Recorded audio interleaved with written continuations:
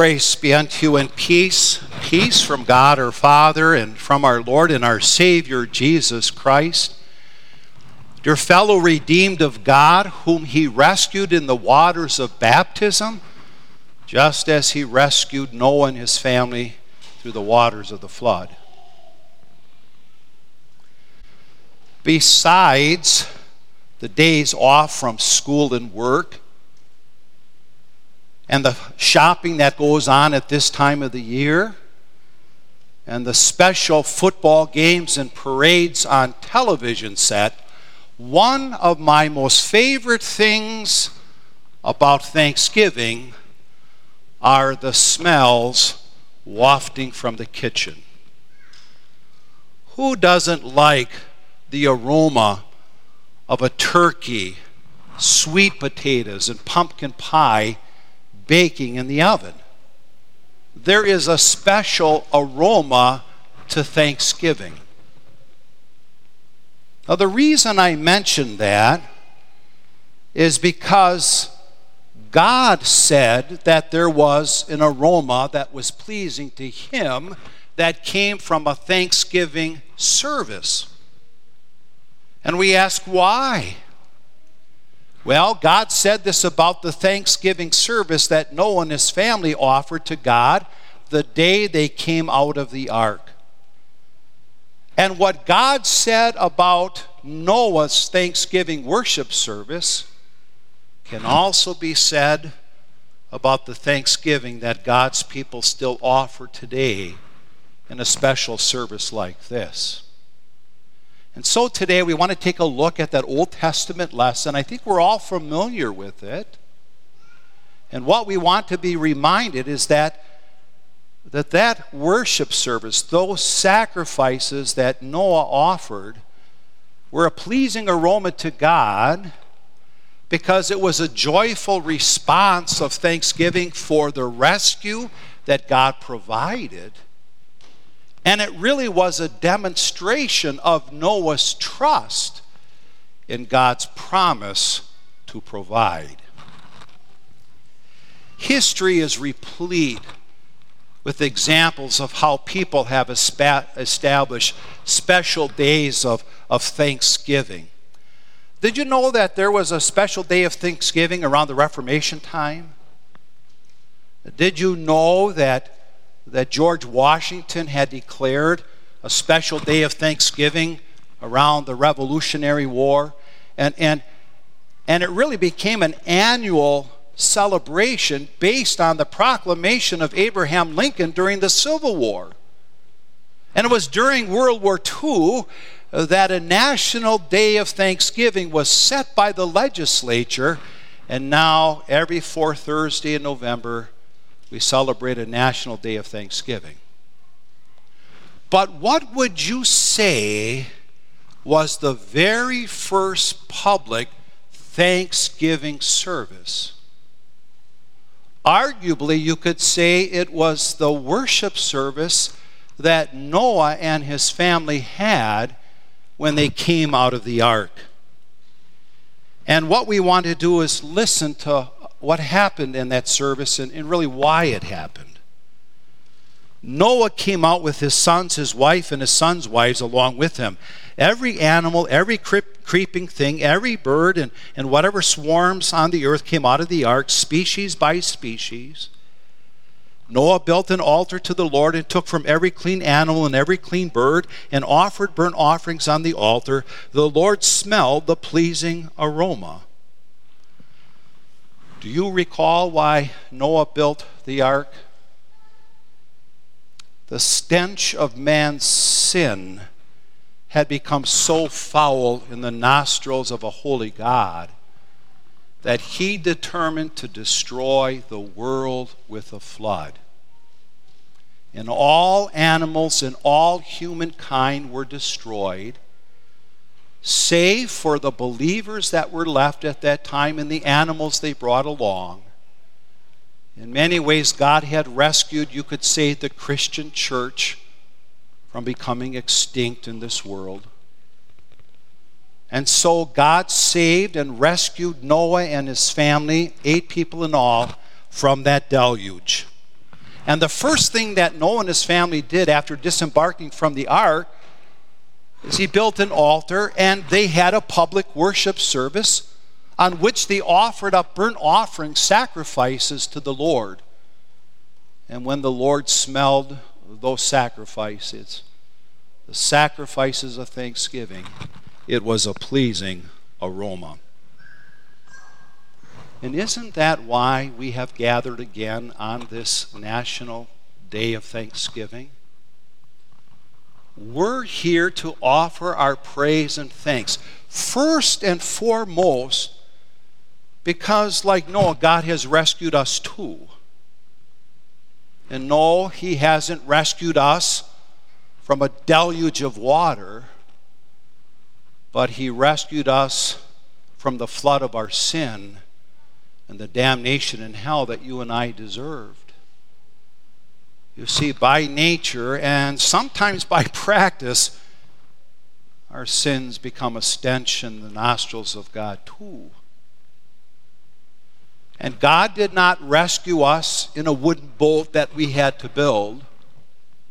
God rescued us by the wood of the cross on Calvary, where Jesus, God's Son, poured out his blood and washed us clean of the stench of our sin. And so first and foremost, as we gather here to offer up God our sacrifices of prayers and thanksgiving, we do so because he rescued us. Now, I don't know what kind of year you had this past year. Was it a year of plenty or of want? Was it a year of health or of sickness?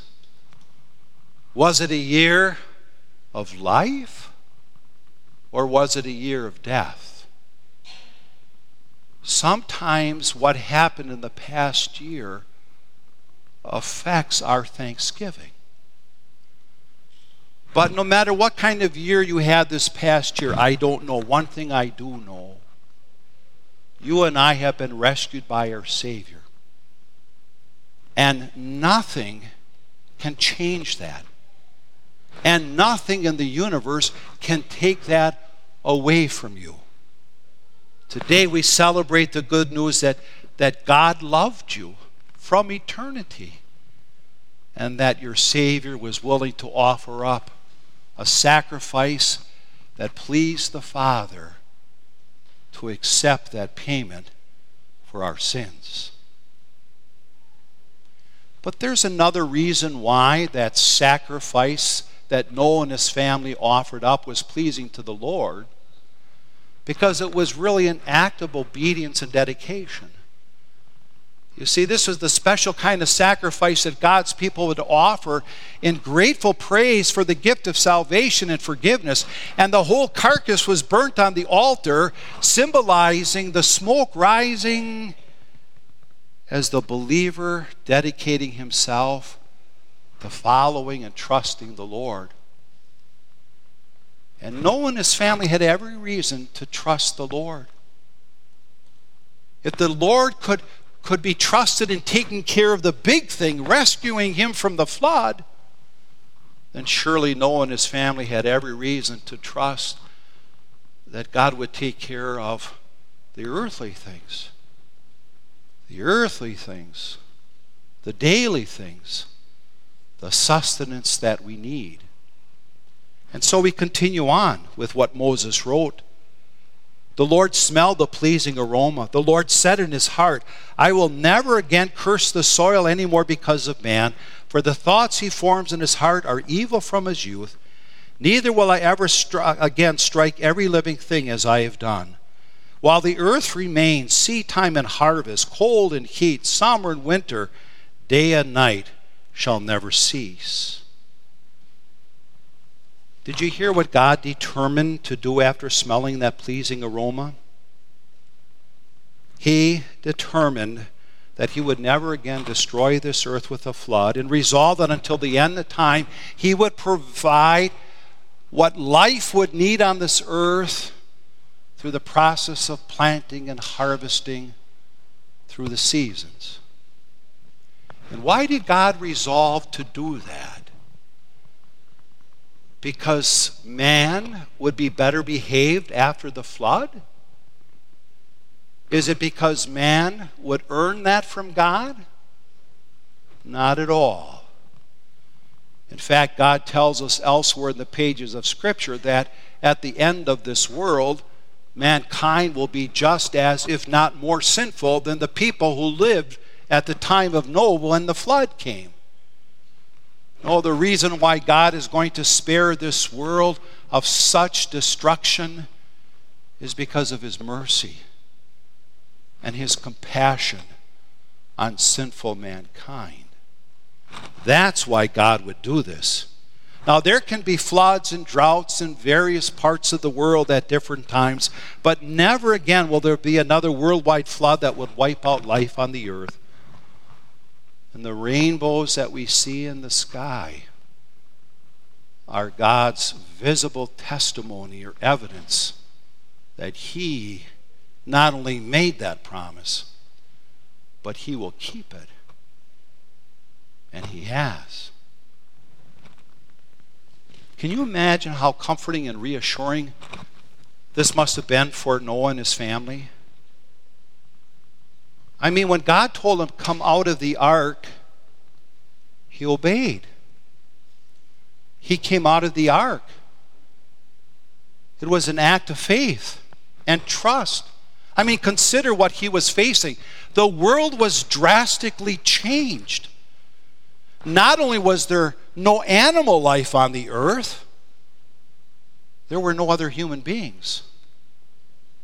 No civilization. Where would Noah and his family begin to build their life? How would they eke out a living in a world that had just been destroyed by a flood?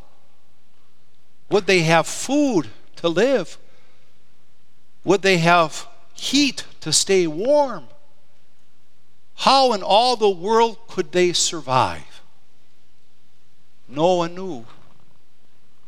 Noah believed that God would provide the daily sustenance that they would need. And God promised the very same. And dear friends, aren't these also words that you and I need to hear? And words that we can celebrate on Thanksgiving Day especially? I mean, when we look around at all that's going on in the world, we see a world that is drastically changing. And in many ways, it's very frightening. And we may begin to wonder, how am I going to survive this? And perhaps maybe we begin to wonder if we are going to receive the things that we need to stay alive in this life. Perhaps maybe things like protection and safety from the violence in this world, like the violence so many experienced in Waukesha this past weekend. Or maybe we're concerned about our financial security as inflation begins to soar, because we know when inflation soars, the value of our dollars fall. Or maybe you've experienced going to the store because you needed some supplies or food, and the shelves were kind of empty because the supply chain is broken. And perhaps we might have concerns about our health and our life as the pandemic continues. And we begin to wonder, is it going to rob me of my health? And will it be the cause of my death? And then we think of all the wonderful freedoms that we enjoy, especially the freedom to worship according to the dictates of our conscience. And we see what's going on, especially in our country, as one institution after another is either being attacked or is beginning to crumble. And we wonder, how, Lord? How will we survive?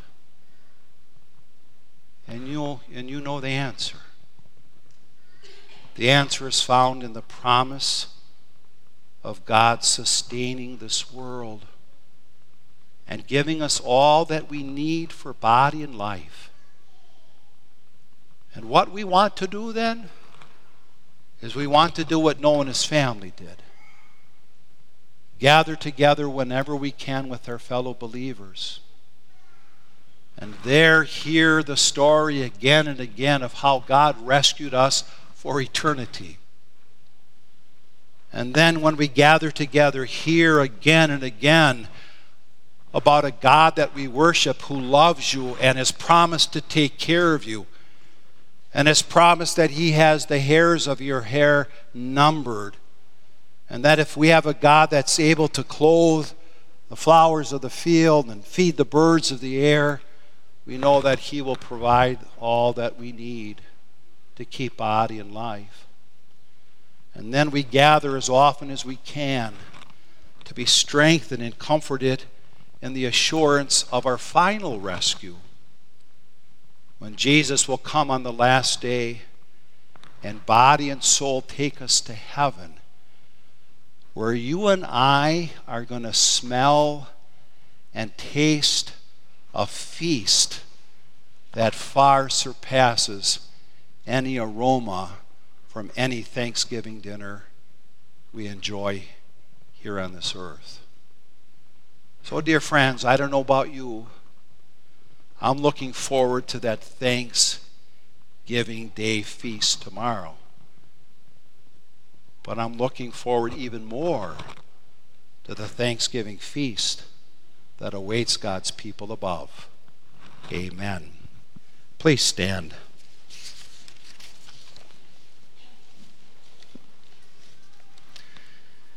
And the peace of God that surpasses all understanding shall keep our hearts and minds through faith in Christ Jesus. Amen. You may be seated. In